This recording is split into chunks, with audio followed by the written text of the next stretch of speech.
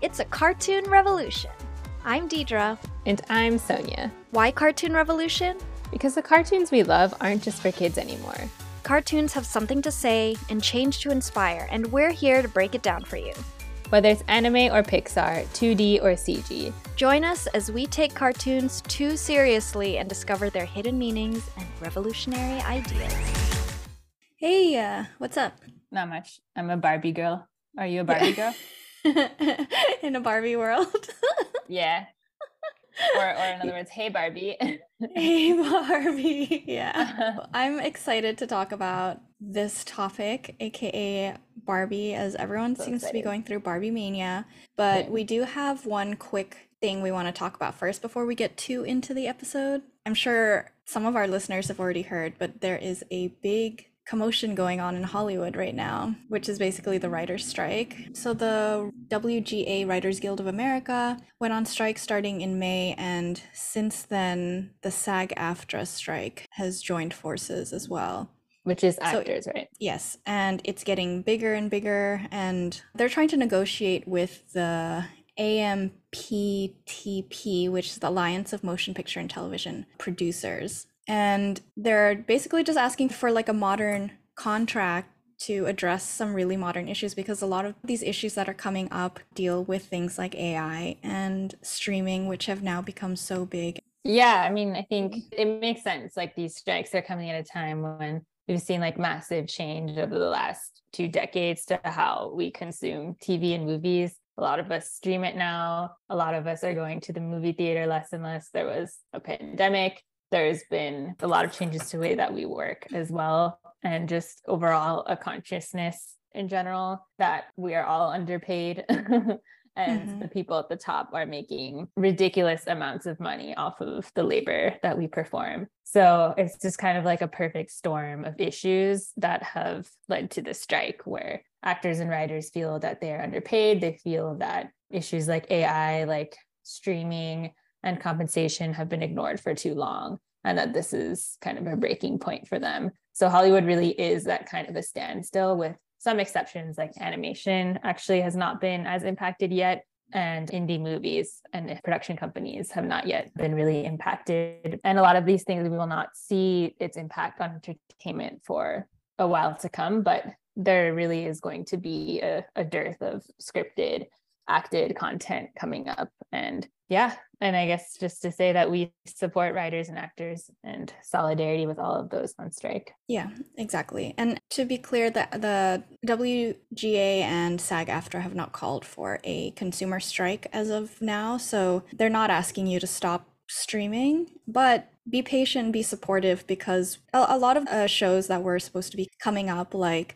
Stranger Things, Yellow Jackets, Cobra Kai, have been halted. And right now it's just a bit of a waiting game. And I think it's also coinciding with a lot of other labor movements across the country and the world. The US especially, I've been hearing a lot. Yeah, like Starbucks, Amazon. There's, I think, a truckers group unionizing that serves Florida. Many truckers are homeless. I didn't realize. Yeah, everybody deserves a livable wage and respect. So here's to a massive shift in that direction across the workforce, hopefully. So if you have questions and you're confused about what to do during the strike, how to be supportive, what it means, you can go to the SAG-AFTRA strike.org website, and you can also follow them on social media. I believe it's hashtag SAG-AFTRA strike. And there's information on what they're standing for, what it means for you. There's a great article from the Hollywood Reporter that outlines a lot of these questions about the SAG-AFTRA strike that has been helpful to just understand. And then a video from like a creator called Naomi Cannibal, who doesn't normally do this stuff, but she does outline some of the reasons for the strike and some background. And then she also puts a lot of great resources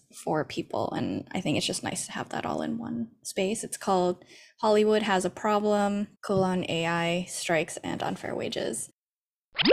Hey, it's Deidre, and so I couldn't find the Hollywood Reporter article I had originally mentioned here. So instead, what I did is I actually found a Vulture article called "The 2023 Hollywood Strike for Dummies" by Jason P. Frank, and that is just a very general about what's going on in Hollywood and with the Writers Guild of America. I would definitely recommend checking that out.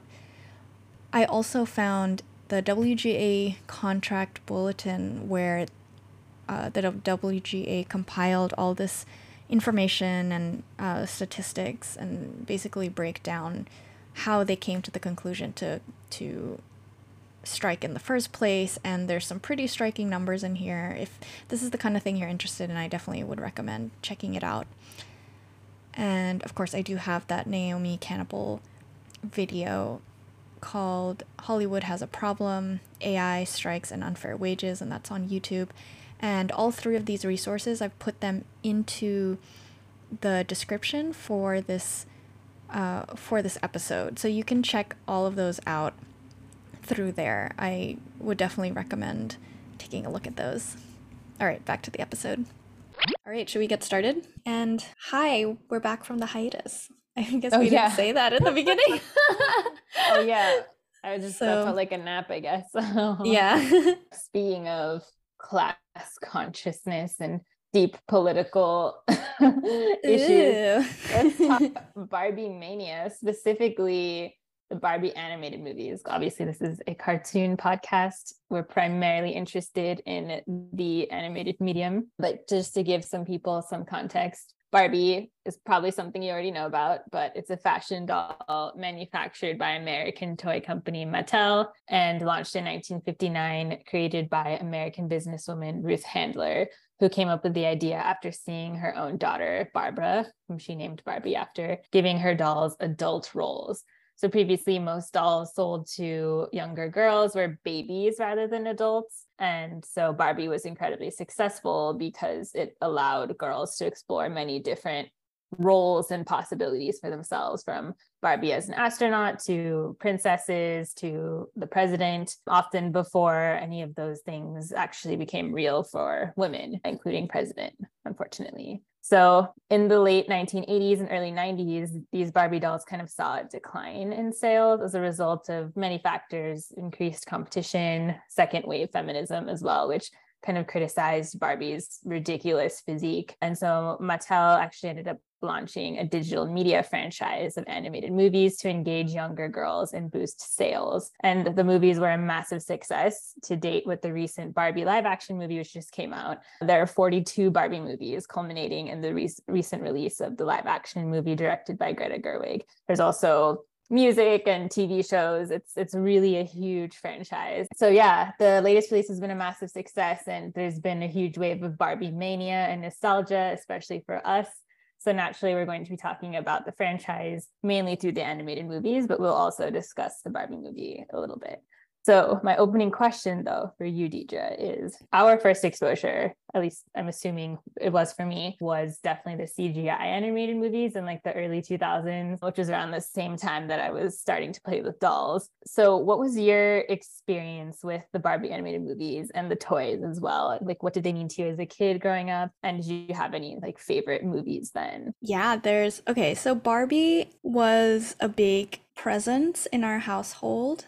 I have two younger sisters, in case I know I definitely said it before, but just in case I didn't say it clearly enough and you missed it. I'm from a family with three girls. And yes. so Barbie, at least between myself and my first sister, yeah, we would have Barbie toys. I was quite bossy. I had a very particular Barbie, which was a ballerina Barbie with like a plastic crown that was attached to her head, and she had movable joints. Like Wow. It wasn't quite ball jointed, but yeah. And then I also had a suitcase with her stuff. face on it. Those like really cheap plastic suitcases, but I could put all my Barbie shit in there. And wow. Yeah, we had a you dollhouse. Must have been the coolest kid on the block. I know, but we had a lot of Barbie fun, and the animated movies. I was there from the jump, right? Wow, Barbie Nutcracker. I remember that coming out, and we were like, we gotta watch this. We did play Barbie Detective, which I loved. Yeah, that's like one of the very few games, like video games, that I actually finished. Like I can count those on my hand, and that's, I think there's two that I've actually finished a full video game. Amazing. Yeah, but then my youngest sister, my dad had her, or he was just like, this is so girly. We got a daughter, but I'm gonna play Bionicles and Legos with her. And so she didn't quite get into Barbie as far as I know, but I Gotcha. really got into it. Yeah. Bionicles was so many pieces, but to me that was like an adult game. An Yeah. adult, quote unquote. So Adult. responsible.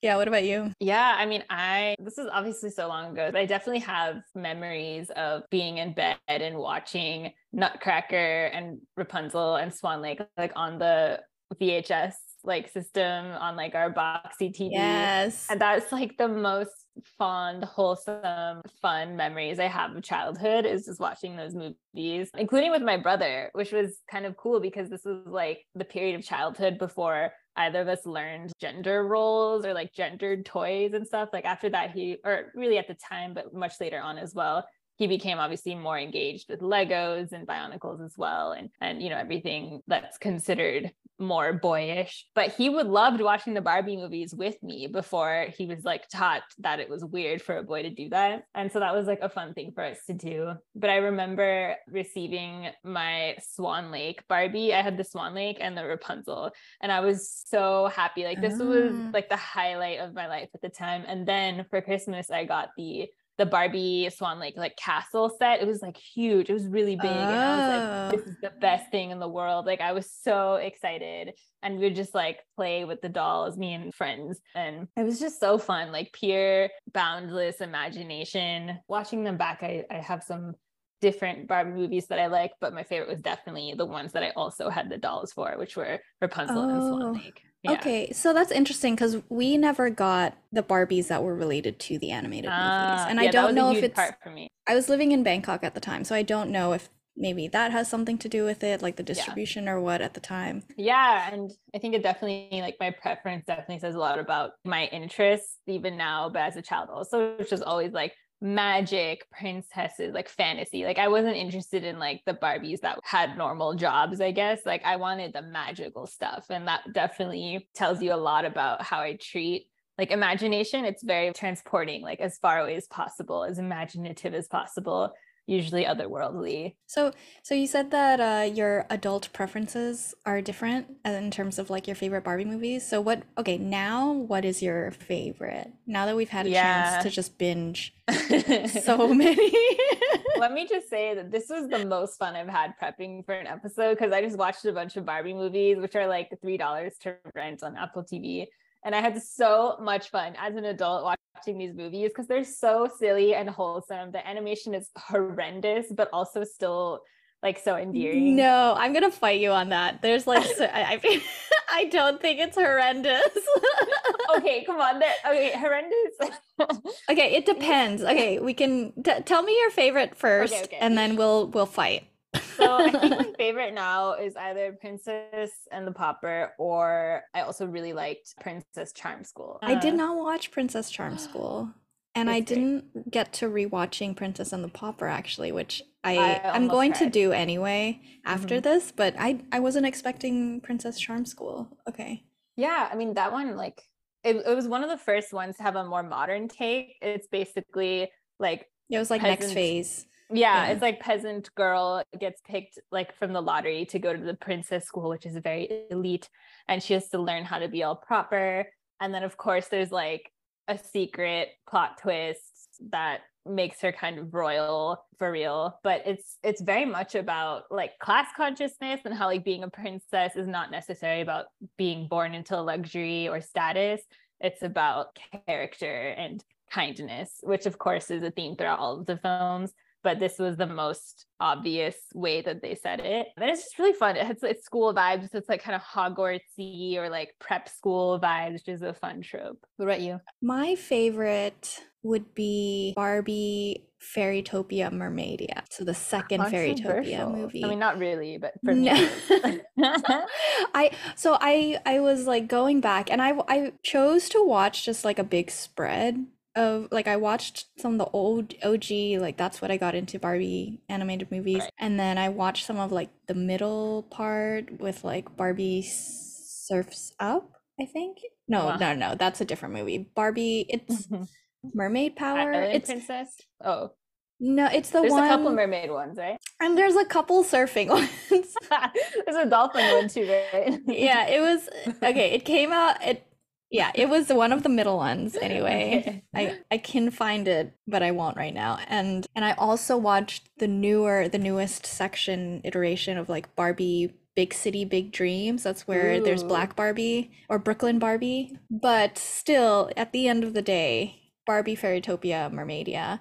I think I really liked the Barbie Fairytopia like group of movies, and I feel like it was the first one that was a series of movies. Yeah. Because I Yeah. think there's three that, yeah, they're Hmm. all in the same universe. Plus, there Hmm. was Mariposa, which was like not Butterfly Fairy. quite, yeah, it's kind of like a story in a story, right? Hmm. And it's in the Fairytopia thing. It's a girl who looks like Barbie, but it's not Barbie. But it has some of the creepiest characters, Oh looking no. characters ever. Like the Voldemort Yeah. turtle scarred me for so long. I was See, like, this is while I where the was, CGI has an effect. Just like I, blobby, weird looking characters. it's just funny because they're like bad guys, like the fungus characters in that series. I feel like were designed pretty well. Like I understand what they mean. They don't creep me out that much, but they're still like I can get the feeling that they're gross and stuff. But like the good, quote unquote, some of the good characters, like the Voldemort turtle, like these like two scary ass little big-headed people thing. They were really scary. I was like sending my sister clips of it. Anyway, that's biodiversity, Barbie biodiversity. Wow. That's true. Yeah, that actually kind of makes sense from a person who likes animals a lot, that you would like the fairy and mermaid style ones. Yeah, I really liked the Mermaidia one because just some of the characters are so sassy Mhm. in like a fun way. That's a I really had fun. good transition then to what I wanted to talk about, which is how the root of the Barbie as a character at the start is pretty similar to the first few movies. Like she's kind, she values her female friendship a lot. She's likable and helpful, but ultimately fairly bland and purposefully so that anyone can really project themselves onto her. But it's kind of interesting to see Barbie as a character become a little bit more fleshed out in different movies. Like the first time I noticed it, like I think the first three Barbie movies, she's pretty much the same character in all three. But in Princess and the Pauper, that's when you have two Barbies with pretty clear, interesting hobbies and interests and goals. Like there's, I think it's Annalise is the princess and she's like interested in science. And then there's Erica and she's in debt and she wants to become a singer and travel the world. And so they have more to them than just being a nice girl who's trying to save the world or their family. And then later on, I watched the Pegasus one. She has like a little bit of a sassy nature. She's a little bit more outgoing and athletic and just like is overall like very sassy. And then later movies as well, you just see some more depth or alteration between the Barbies, which is interesting. But the root of all of them is the same, which is they're kind, they're helpful and selfless and brave, which I think speaks to why people love Barbie. It's just like a very pure version of femininity that is aspirational and beautiful, but oftentimes also somewhat limiting or bland in some way. But yeah, Yeah. what are your thoughts on like Barbie as a character in these movies and like how she has maybe evolved throughout the films, especially as feminism and politics have gotten more complex? Yeah, I think it's interesting because I'm hearing so much of the discourse that seems, especially around race, Yeah. which is understandable, but it's just interesting for me to hear because it's so, I guess, like US centric in terms of how people are relating to Yeah. Barbie. But it's interesting to me because a lot of these issues with race is like I didn't really notice when I was younger. I was like, oh, it's a Barbie. Me too. Yeah. I didn't really think for a lot of people who are not white, a lot of these characters that we see on television and in toys, they're just not going to look like us. And we, when we're younger anyway, at least like for our generation, right? We get used to empathizing with someone who is not us or like, you know, a character that is not us. Yeah. And, you know, when we're younger, we're not thinking, hey, this is like some white girl who is showing up everywhere. But at the same time, I do remember getting the sense that the black Barbie, Teresa, and Teresa's not black, but Teresa's like brown. I don't know where exactly she's from. And who was the other girl? There were two people of color friends of Barbies, and one of them, and both of them, basically, I would see them on the shelves, and they were always left on the shelves. People were always looking for the blonde Barbie, and that I did notice because I also Yeah. didn't. I was like, to be honest, I was also just like, I want Barbie. Like she's. Yeah. Who are these other two? Like there wasn't that same connection because they're always used as like side characters anyway. Still, Right. And the franchise is called Barbie. Like she's it's the called main Barbie. character. Yeah. Yeah. Yeah, I see what you're saying. And it changes. It just because I watched a smattering of movies, I noticed there is a change and a shift. And even now, I think the current Barbie is not played by a white lady, if I'm not mistaken. Oh, So there's cool. stuff going on.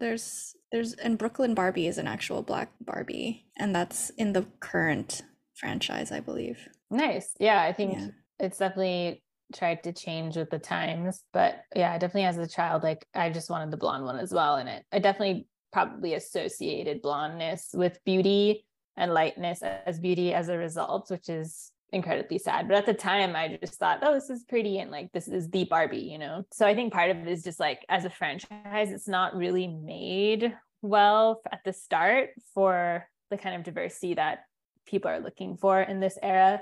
Like it's always been that kind of classic emphasis of like thin, white, blonde, beautiful, as it always has been. And it's like, it's very hard to like rebrand something that for which that is like its central brand. Yeah. But I I really appreciate the liked, efforts. Yeah. yeah, I really liked what they said in the new Barbie live action movie, which was basically the point that like we put so much pressure on this doll, but she wasn't really designed to represent anyone, but she kind of grew or has been trying to grow to be more inclusive. And I think that's like a good point because if you look at the fact that Barbie was made in the 60s when like, you know, hardly any people of color had any decision making, you know, if any, in how Barbie was going to be marketed. Like they weren't included as like the target demographic. She was supposed to be relatable, but if most people in power are cis and white, then that's like what they're going to be aiming for, and that's what they did aim for. So it also makes sense. And then we've just over time just projected so much onto this doll,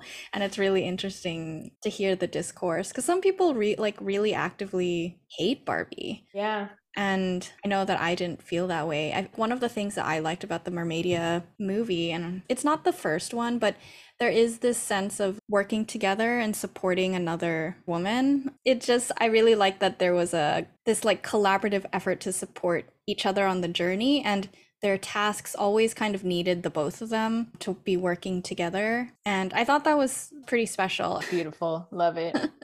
Yeah, I mean, it really does change or reflect culture at the time. Like, I definitely think early 2000s, it was very simple, just want to have fun. Then feminism started becoming more of a thing. People were caring a lot more about character, what it's teaching kids, things like that. And then later on, like in the late 2010s, it became a lot more about like women's powers and abilities and things like that. Like I noticed we got more of like Barbie as a superhero and like Barbie as like, oh yeah, I did not watch that, but I saw that on Netflix. Yeah, right. Even the Princess Academy one, that one also centers female friendship a lot, which I really liked, but it was also very much undoing a lot of the princessy tropes that they themselves had established in the first few films and trying to unpack a little bit more about like how anyone can be a princess. Like it's a much more equitable version of what being a princess or an ideal woman is. You can really see them sort of responding to that throughout each movie, which goes more to the point of what you were saying earlier, which is Barbie has always been a site of infinite possibility. Like that's always been its role, is like I, as a child, can imagine myself through Barbie. I can make Barbie anything I want to be, and therefore make myself anything I want to be through just the imagination of playing with this doll or like placing my character on this bland character that they've painted for me on screen. And that lends itself really well to the live action, where it talks exactly about that dissonance of Barbie is everyone and everything, but at the same time, how do you describe all of womanhood and femininity within one doll, especially one that looks in a very specific way? I think it's just really interesting to see how Barbie has evolved over the years, and how we've talked about the cycles of nostalgia, and this is the perfect time for Barbie mania. Like, everyone's reflecting, everyone our age is the generation that grew up with these movies, and now we're also of the age where people are starting to have children themselves, so they're also starting to think about, what will my child play with, or like what will they like consume media wise, or like how will they envision themselves in the world. So it's a perfect time to be discussing Barbie's legacy and just how it's going to continue to change and persist in the future. I want to talk a little bit about Ken, because he's quite an important character in the live action too. So I think it's worth talking about him in the animated movies, because Ken as well has changed a lot over time. And he was very, very bland in the beginning, and he took a long I feel like he took longer than Barbie did to develop a character, which is understandable. He's the Puberty accessory. takes some time for men. Yeah, I know. Did you have a Ken doll? I don't think I ever had a single one. Yeah, neither did I. It was just like, I'm not interested. Yeah, which is so funny, because they tried to push this male companion, and it's like, it really goes to show what young girls care about, and it's not boys, it's themselves and like their future and imagination and like and magic. Ponies, yeah, of course. And cool castles. Yeah. And I'm trying to think, because like the very first movie, so Barbie and the Nutcracker, like you don't actually know. I mean, you know it's Ken, but he doesn't look like Ken for. He looks scary as the Nutcracker. It's like weird. Oh, I liked it. I liked it. Not like it. I mean, it's creepy, but just because like we get creeped out by those kinds of dolls. I don't know. Do you have a favorite Ken? I mean, other than the dolls, right? I don't feel like he's a character that I necessarily think too much about. I just know that he's there. He's the prince that kind of saves Barbie, but she really just saves herself. Yeah, and that's something that I really liked too, is that the whole savior narrative Barbie achieved way before Disney, honestly. But yeah, I don't think I cared or noticed Ken at all watching the movies as a child, but watching them as an adult, there's definitely a lot of aspects to him that I like in Princess and the Pauper. They're both very like respectful of Barbie's journey and dreams. And the Ken in the Pegasus movie also is like one of the first that I noticed to actually have like personality. He's very like sassy, and he also has his own sort of character arc, which they usually don't. Like usually it's Barbie's journey, but his character arc kind of matches or parallels Barbie's in an interesting way that showcases their ability to like work together and understand each other in a way that I think is really awesome for that time. But overall, I just love how Ken is very much a supporting character and is not like the end goal for most of the movies. It's very much about Barbie's journey, and Ken is just something that like grew out of her as like, I guess, heteronormative needs in society to ensure that, you know, this is a part of women's happiness that we are learning through these movies. But still, they make sure it's all about Barbie, which is really important. And in a lot of the movies, like he's like a background character. Like in the Princess Academy movies, he has maybe 10 lines max, and he's in like 2 scenes. So I think it's really, really great that they don't require him necessarily in all the movies. His character changes a lot over time. He's become from like this Prince Charming type into more of like a himbo type, which I find really funny. I do really love Barbie Life in the Dream House. Have you watched that? No, I haven't. Oh, it's so good, Sonia. It was started as a web series. It's literally just like the Barbies in a dream house being all like wink wink, we're Barbies, so things are plastic and life is fantastic, you know?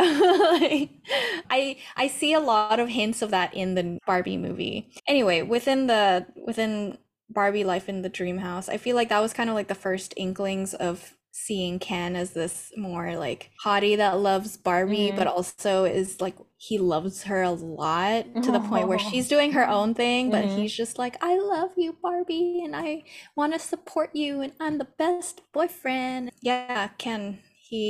What a guy. He has also grown in a himbo true. way. Yeah. And again, that's also a reflection of like culture and society, because I remember there was definitely a phase in maybe the late 2010s, or honestly still kind of early 2020s, which is like the himbo man as like an attractive character. Like he's big and stupid, but he loves you and cares about you and takes care of you, you know. Not everyone is into that, of Oh, course, but it's definitely a phase. yeah. Oh, yeah. And PBS has a great video on their YouTube channel about the himbo. And I just love that it's coming out of PBS. I think that's so great. Important Um, content.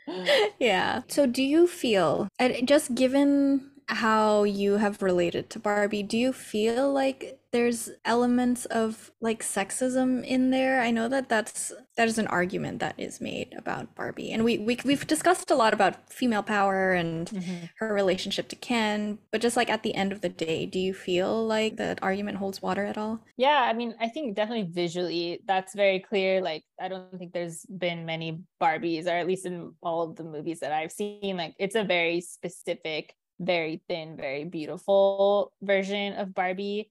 It would have been nice to get some like role reversal, in the sense that like there's Barbies like in the Nutcracker where Ken is like the beastly one or the weird looking one, and it's like love shows through that anyway, despite what he looks like. But that narrative is not shown in the reverse, with Barbie being like not super thin and beautiful, you know. I don't see it as much narratively. I think there's something to be said about Barbie's selflessness. I think it's definitely pushing a narrative that ideal femininity is one that is very selfless and kind and caring, which is like a very traditional nurturing sort of femininity, which all of us have known or has been around for a long time. So it might have been nice to have more versions of Barbie that are more independent and kind of selfish, and like have dreams that are more central to the plot rather than just something to make the character more interesting. But I think some of the later Barbies that I've seen like play around well with that. But absolutely, the way that I think sexism is subverted is in the way that it celebrates female friendship across almost every single movie. I think like that is the most important aspect, and not even just like female friendship, but also intergenerational female friendships. Like a lot of the Barbie movies are frame stories in which the older Barbie is like passing along some message to a younger Barbie. And it's just, I think it's a really beautiful thing that most of the conflicts are subverted through some sort of sisterhood or female friendship. And it's not just Barbie and Ken or Barbie alone. And I think that's fundamentally a narrative that's empowering, because the whole purpose of sexism is to destabilize women, turn them against each other, make them hate each other, be jealous of each other. But really the antidote to that is women uniting strong together, which is essential to feminism. So I think there's elements of both there, but personally, I still read more feminist messages to it, but within like a problematic visual package, I suppose. Yeah, it's kind of a push and pull, and both can be true. I think we can hold both truths right in both hands. So yeah, I agree. I think because of how the Barbie franchise kind of came about and how central this single Barbie is to the entire franchise, it just feels like it's always been a little shackled by that fact. And as the expectations have turned to make it more inclusive of different types of women, because the franchise has never, even though they'll bring in different Barbie characters or Barbie friends, it's still really about Barbie all the time. But that's different, right? Because we have other products like Monster High and Bratz, and those were really designed as ensemble female groups, and so it makes sense that their ability to tell a story of femininity that is a little bit less central on one specific type of woman would be possible. I think that's something that this Barbie franchise has tried to do, but at the end of the day, like I pointed out before, they're Barbie's two friends of color for a long time of like have been there visually, but say very little and are pretty much just to support Barbie. Yeah. One other thing that it has going for it is that the queer community in a lot of ways has really embraced Barbie, because a significant message throughout the films is just like celebrating yourself and being who you are. Like I became obsessed with the song in Princess and the Pauper where she's singing to her cat, who is, if you remember, Barbie Erica in Princess and the Pauper has a cat who acts like a dog. It's very much like a dog the in boy all cat. ways. And there's a whole scene and song about Erica basically telling her cat, who is like a dog, that she loves him no matter what, that she wouldn't change a single thing about him, and to like celebrate who he is. And just that whole message of like a creature feeling more comfortable in a different type of skin or like different type of form, who feels out of place, who maybe expresses itself differently, is like such a queer narrative. And there's so many elements of that in a lot of the movies. There's a lot of female friendships emphasized in some of the movies that are like so strong to basically be read as like love. So like that's another thing that, while probably unintended for the most part, and probably living within the realm of subtext rather than, you know, clear text, it's still a beautiful thing that kind of came through this franchise. So, and that definitely is a pro-feminist message as well. Yeah, I think that's with so much media, right? We can accept what the studios were trying to do, and then also we can really look at what came as a result about it. And Exactly. it's And never both are only valid. one thing. Yeah. It's never purely bad. It's never purely good. And that's interesting. Nuance. Nuance. Yeah, exactly. So okay, you watched the Barbie live action movie. Yeah. Yeah, did you get dressed Shelley. up? Did you wear pink? I did not. I like honestly just forgot. I was busy. I wore like black, which was like the wrong thing to wear. But a lot of people were dressed up in pink, and it was really exciting. It was like, it felt like movies are back, you know? The last time I went to a movie theater and people were dressed up was like midnight releases of like Harry Potter and Twilight and those things that I went Oh to my in high gosh. school. It was so Oh, exciting to that was like so see long that. ago. That I was know, so like long I ago. haven't seen anything like that since. And maybe Star Wars. Like there was Star Wars and The Hobbit that came out a little bit later on in that decade. That was really beautiful to see. But yeah, maybe let's talk about some similarities and differences we noticed from the animated films and some of the new messages and things it explores. This movie is really new, so if you have not watched the Barbie movie and you're worried about spoilers, this is the time to drop out a bit and join us back if you don't want any spoilers. So continue. Some things that I noticed were definitely huge similarities regarding celebration of women and sisterhood, exploring individuality and sense of self, like what womanhood means. Like it's such a big concept. There's so many different types of women, and it's much more complex than having a type of Barbie for every single version of womanhood.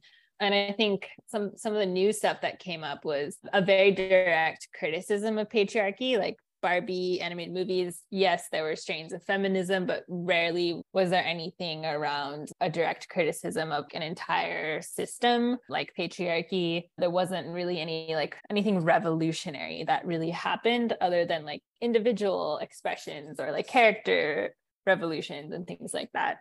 But system revolution did not much happen in Barbie animated films. But also, like we were talking about Ken a little bit, there was a huge exploration on Ken's purpose and the existential crisis it could bring to a character to have essentially its purpose be tied to a more iconic figure like Barbie, which is oftentimes what like women have been relegated to in a lot of narratives, is just like side pieces to a man's story. So looking at that from the perspective of a male character was really interesting. There's a lot about like what it means to be human, and Barbie's choice in the end to actually experience the anxiety and change and confusion that comes with being a human at the end. And then also the emphasis on motherhood. Like in a lot of the Barbie animated movies, parents play a role, but not that much. They're mostly used as a plot device or like character development. Usually one of them's dead, or Barbie's an orphan, something like that. But in this one, like motherhood and their role in Barbie dolls and playing with their child with dolls, and what a child who played with Barbie dolls growing up might feel about Barbie dolls was something that's very new, which I really appreciated. But what were some of your reactions? There's a lot to explore. It was just fun. I feel So like fun, right? it was fun. I mean, we can go and talk more in detail about the specific themes and whether, I know like for me narratively there were like certain things that I felt it took me a little bit to get into the pacing of the movie and how the plot was developing versus like just all the jokes that were coming in.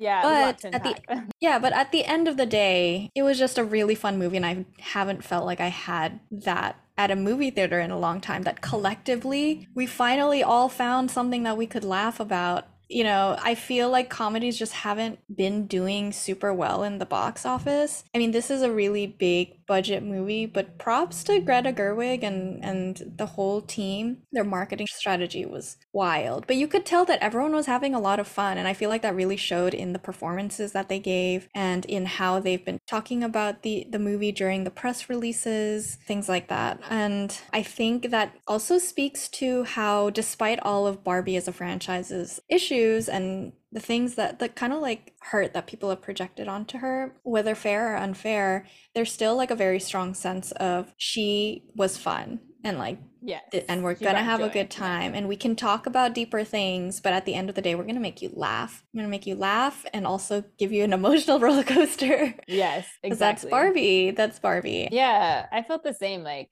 as much as it was talking about a lot of deep things, like, ultimately, I just had a lot of fun watching it because it felt like it was a movie that was like for me. Like, it was really about women and all of the package of what it comes with, from like struggling to understand one's purpose, a role, one's relationship with men, dealing with like patriarchy in the very subtle and sinister small ways that it presents itself these days, the modern ways it takes form. There was just a lot of really good commentary on that in the film, about men in boardrooms and like positions of power and the Supreme Court. The jokes about men trying to show you the Godfather movie and loving horses, driving big cars. The horse thing was really funny because I always associate horses with Barbie more than Ken, Yeah, like, right? But yeah, they really subverted that kind yeah. of parent, because Barbie is like her sidekicks. Horses have always been a really important part of the Barbie It's universe. so true. Yeah. And there are a lot of like horse girls. I mostly think of Horse horses girls, as like a women thing, but I think it because it and came also associated rich. with police. Yeah. Mm, Yeah. yeah, because you need to have money to have all the gear. Right. Yeah. But I think Um, the emotional core of America Ferrera's character and her daughter as the human entities in this story, and like the two relationships that women have with Barbie these days, like America Ferrera being a slightly older, maybe like millennial age person who reflects with nostalgia on Barbie, like works for the company, imagines different versions of Barbie that she relates with, but also feels some amount of existentialism and about the character. And then we have the new generation of Gen Z sort of character who's very anti Barbie because of political reasons and feminism and all of that. And the reality is, everything is like that. Like, it's a mixed bag. Ultimately, it's what you feel or place yourself onto about a character or a doll that represents you that becomes your experience. The film overall does a good job of portraying that discrepancy between what a figure is imagined to be and how people actually consume and feel about that object. Yeah, there's a line in the movie that I'm trying to remember, but it has to do with the patriarchy. I think it's when Ken grabs one of these like businessmen who's like in the Mm-hmm. lobby and he's just like, are women equal to men or are women better than men? I can't remember exactly what he said. And then the guy like laughs and he's like, said something about like being able to hide. He was, so basically Ken was asking like, is this a patriarchy about the company? He was like, oh no, we don't do that. And then, oh, but just in small ways, like we like, he got all like secretive about him, Yeah, like yeah. Hail insidery Hydra. knowledge about how it works. Yeah, exactly. It's like insider patriarchy. Like, it's just Yeah. smaller, quieter, subtler ways. And that's really where we have evolved, is people like more aware of sexism and racism. And so know how to not overtly practice it, but still maintain internal subtle biases that manifest in specific ways. And so it does a good job of portraying that, which a lot of these forces are not so in your face anymore, but are still latent. They're still there. I think like for example, right? A lot of these things have moved behind the scenes so that visually they look more inclusive, but it's like there's a lot of performative action. For example, directors for the movies have almost always been men, or at least mostly men for most of the animated movie franchise. I think, oh, here, even into the newest section of Barbie, it's still men. All the directors are men. The writers, there have been women. And in the newest iteration, it's mostly women as far as I can see. Yeah. But the people who are making decisions on how to represent Barbie, a lot of them are still male, and we see that in the movie, them just kind of like pointing out the hypocrisy of that. I think it's also, I really loved the amount of weight that the Kens were pulling in this movie, and just Yeah. like the male characters in general. They're also having fun with this. Like, I Mm-hmm. love how supportive they've been to the whole experience, because things that young women get mocked and get taken as like not serious. And that's what makes this movie so great, is that it's a very unapologetic celebration of a lot of the things that women have historically liked or owned, like pink, dance parties and girls' nights and sleepovers and all of these fun things. Yeah. And it couldn't have happened without this movie. The live action movie, I feel like, really couldn't have happened if the Kens weren't pulling their weight, and they really were. Great film. Yeah, I guess we can move on to just talk about the role of Barbie in this whole consumption machine that we're living in. Because Yeah. there's been, I feel like, let's pull it to the real world and the environment. Like, come on. It's true. Like, I think that was one of the criticisms that the younger girl in the story had about Barbie, which is it really does represent capitalism at its core. It's all about consumption. It's about buying every piece of the set. If you're going to buy the doll, you have to also buy the set. You have to buy all the outfits. You have to watch the movie and consume the TV series and play the video games. It's just, there's so much of it that's interconnected and that's built for you to spend your money and your time. And the byproduct of a lot of that is waste for the most part. Like, Barbie is a lot of plastic. It's a lot of things that don't last very long in its use. Like, we would destroy Barbies all the time, but it'll continue to exist for decades and decades, hundreds of years, probably in some landfill in another country and massive piles of trash or in the ocean. And so it really does represent that push that's pretty central to our economic system in the US to continue to buy everything. I mean, when you even look now with Barbie Mania, like, everyone was dressing up. There were like marketing schemes to like promote the film. Buy this thing, go to this restaurant with its Barbie special, rent this Airbnb, which looks like a Barbie dream house. There's Barbie cars and all these partnerships in which, again, you need to spend your money, you need to participate in the economy of Barbie. And then this goes in line also with a trend that I'm seeing with a lot of people in our age, which is like retail therapy and fashion therapy, which is this sort of hollow, short-lived mental health care or transient joy that comes from just buying and owning pretty things that kind of masquerades as self-care. And this is something that companies are happy to promote because, of course, it benefits them. And so I feel like grains of all of that happening here, which I think is really worrisome. And I think the movie like critiques it very slightly, but ultimately it's still a Mattel produced film. And then a net effect of this is that people are still going to participate more in the Barbie economy and buy more of its products and things like that. So the end result is still that capitalism and consumption will continue to win as a result of this movie. Well, yeah, even during, I don't know, I'm sure they did this where you are, or I feel like they must have, because they actually were selling Barbies at the movie showing. And you got a poster if you bought a Barbie. I didn't have that, but I'm not surprised. Yeah. There was like a whole box that people could pose in. Like, they really went hard with the marketing. Yeah, and they did. And it was successful. And that's going to be the model for a lot of movies to come now. Oh yeah, Mattel is having their own cinematic universe, in case you didn't hear. Yeah, they're launching so many more movies. Oh, including a Barney movie with Daniel Kaluuya. It's supposed to be revolving around millennial disillusionment, I think is the term. Wow, which they're really going hard. They're going hard. It's the kind of thing where I know I'm gonna enjoy the first few movies because it's still novel, and then it's gonna get like Marvel where it feels like the same shit coming out. Anyway, what were we saying? Capitalism and consumption. I see what you're saying about retail therapy and fashion therapy. That definitely pushes this consumption machine along. So, I mean, as a practice for me, I just feel like slowing down really helps build purpose into what I end up buying, because sometimes I do want to buy something and there's literally a chemical response in our brain that's just going, wow, it's true. Give me serotonin, baby, I'm feeling great.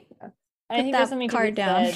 Yeah, I think there's something you said also about the power of imagination for purchasing smaller things like a Barbie, and like the meaning that it presents for someone who's like a child. Like, for me growing up, the fact that I could have a beautiful princess doll and a beautiful like Barbie castle, that was like the epitome of luxury for me. And I could imagine myself in that position of luxury through these devices, basically like a projection. So there's something to be said about small purchases like that. Terrible for the environment, terrible for consumption, things like that. But they also do bring joy in that you're able to imagine alternative realities and fantasize about that through these portals. Yeah. I think on that note, I'll say overconsumption definitely is huge problem. I feel like it's a symptom of these systems that we have and the way that they operate. But you shouldn't actually, if you know, if you have really thought about what you're buying and that you want to buy because there's this nostalgic element, I don't think you should feel so bad if you buy one thing, because we have kind of been conditioned with this idea that Individual so much responsibility. onus falls on us Yeah. individually to police ourselves about the environment, to like help save the environment, quote unquote, like stop plastic usage and Go blah blah, vegan. which is not bad. Like it's good to have individual action, but really let's not forget that this is a system. There are like huge businesses that are profiting from this and just keeping us really stressed out. So we are making those reflexive purchases to try to feel better. Totally. So just be mindful, and but also you don't have to feel so shitty, you know, if you want to buy a Barbie right now. Like, Buy that please. Barbie if you want it. Yeah. Yeah, that's totally true. Individuals play a role to be sure, but it's collective action that makes change. And ultimately, the people who are most responsible for climate change and plastic pollution are corporations and governments. And it's on systems. Like we need to develop proper reuse and refill systems. We need to develop proper waste systems, recycling systems, and fundamentally change systems so that it's benefiting everyone better as well as our planet. Yeah. And stand by people who are unionizing. That's really important as well. Yes. The circle is not complete. The circle. Human rights are environmental Oh rights, my you know? gosh, we connected the beginning to the end. Yeah. Look at Wow. us go. Wow. Okay, before we Revolutionary. go, why are the animated movies revolutionary to you? Yes. I think I already said one, which was the celebration of sisterhood and female friendship was, I think, super revolutionary and something that wasn't celebrated enough in the other princess movies, which is Disney films primarily. Like a lot of times it was a solitary woman going on a journey that ended up with a man. And Barbie broke that mold a lot. It gave us a different vision of what a princess story and what a heroine's journey looks like, which I think is so revolutionary at the time. It was like my eyes opened up to a new world. It's kind of like how I felt when I watched my first Ghibli movie, which is like, this is a whole new world of opportunity presented through this animation. And I think that's absolutely critical because at the time we only really had Disney movies and Disney princess movies. And then we had, other stuff like Shrek and DreamWorks, Pixar, of course, but we didn't really have other female centric stories and princess stories that were not Disney for the most part, other than a few here and there. But everything from the style of the animation to the color palette and everything like that was super new and unique to Barbie at the time. And I'm just so thankful for that because it really was such a limited pool at the time. And it really filled, I think, a hole that was much needed. When it comes to the live action movie, I think it's really revolutionary that, at least to my knowledge, this is the first media in which Barbie has to confront her own death and own mortality, right? Because Barbie, through all of her different movies and dolls, is kind of like this immortal, constantly reincarnating, reinventing character that reflects cultural attitudes and needs. She is a reflection of society and that she has become more diverse and more feminist as society's awareness of these concepts has matured. There are Barbies that have been discontinued as toys, but Barbie, as in essence, is always reincarnating. But this is the first piece of media, to my knowledge, in which Barbie sort of has to have an ending. Like she meets her creator Ruth, she meets age, she confronts thoughts of death and mortality. She meets that old woman at the playground and sees beauty in her aging. And then ultimately she chooses to become human and have real genitals, thus becoming mortal and able to die. Of course, this is not really the end. Barbie always exists and will continue to exist so long as there is profit to be earned from her. But I think that's at least very revolutionary for this franchise.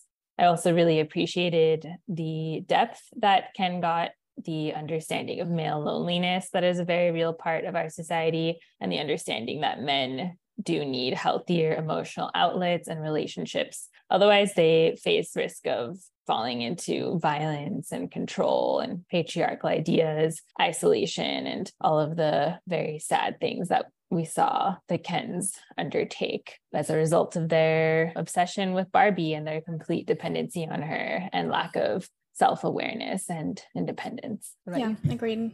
I think the idea that we could have this singular character and be able to watch her evolve with the times, with the movies in particular, just since we're Cartoon Revolution, but obviously at a larger scale from the inception of Barbie, has been really interesting to watch evolve because the central themes that you are talking about have always been central to at least the animated Barbie, but seeing how that message in itself has had to package and repackage itself as different generations of viewers are coming along and what those ideals look like, I think is pretty revolutionary and central to how we see Barbie. It's a franchise that has benefited a lot from the presence of these animated movies. There's a lot of messages here that are not just for women, and I hope that the live action movie can draw in more people who maybe wouldn't have given the animated movies a chance and the animated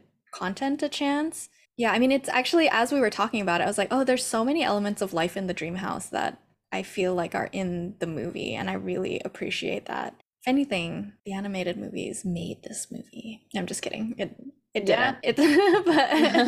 But I think that goes to shows like they really needed to. They talk about having the dolls, but I think for some of the movie themes, they did have to dip into the animated materials as well.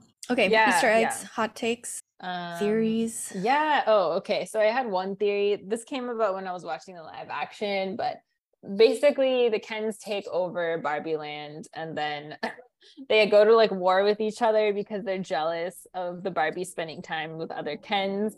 There's a masculine dance sequence that's evocative of Greece. And I was like wondering at this point, I was like, what direction are they going to take it? Like, what's the ultimate end game or solution for Ken? Like Ken, who is wholly dependent on Barbie, whose entire purpose is their Barbie, who has really no sense of self.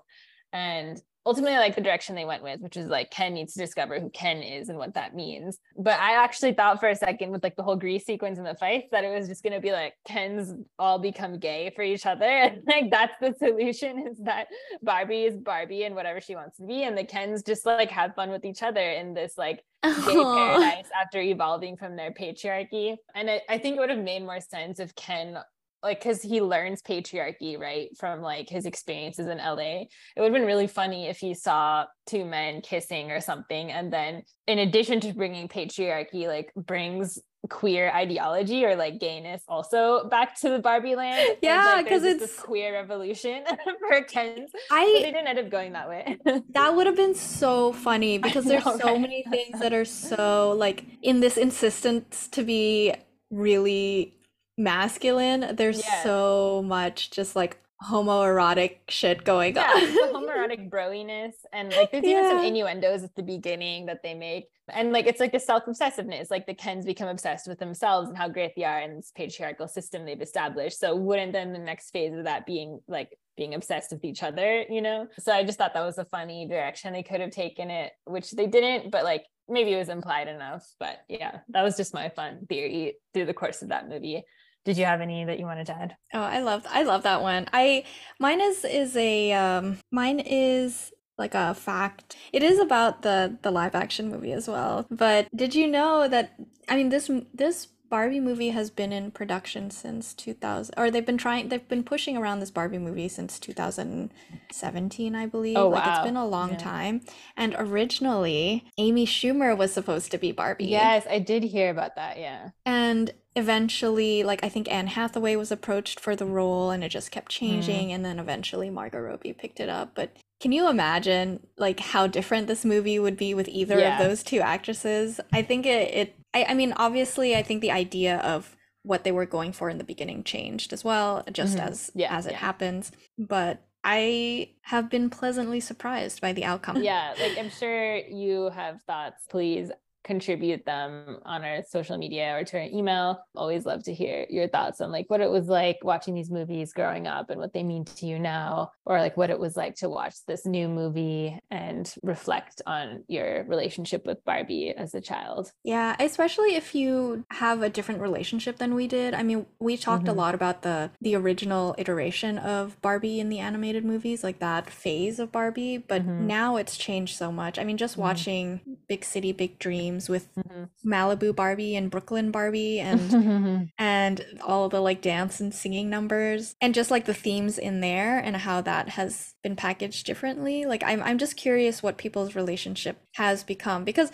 they're definitely trying to be more inclusive. And I think actually in the second phase of Barbie, so that starts with A Mermaid's Tale, it's still kind of this like pretty whitewashed inclusivity, quote But they unquote. start including some class consciousness at least. They did, In yeah, some that's of the the thing, is themes. like it's not like it's all bad. I think that's why I want to hear from people of different who have different relationships Experience. of the Yeah. different sequences because like we said, it's not all shitty and it's not all perfect either.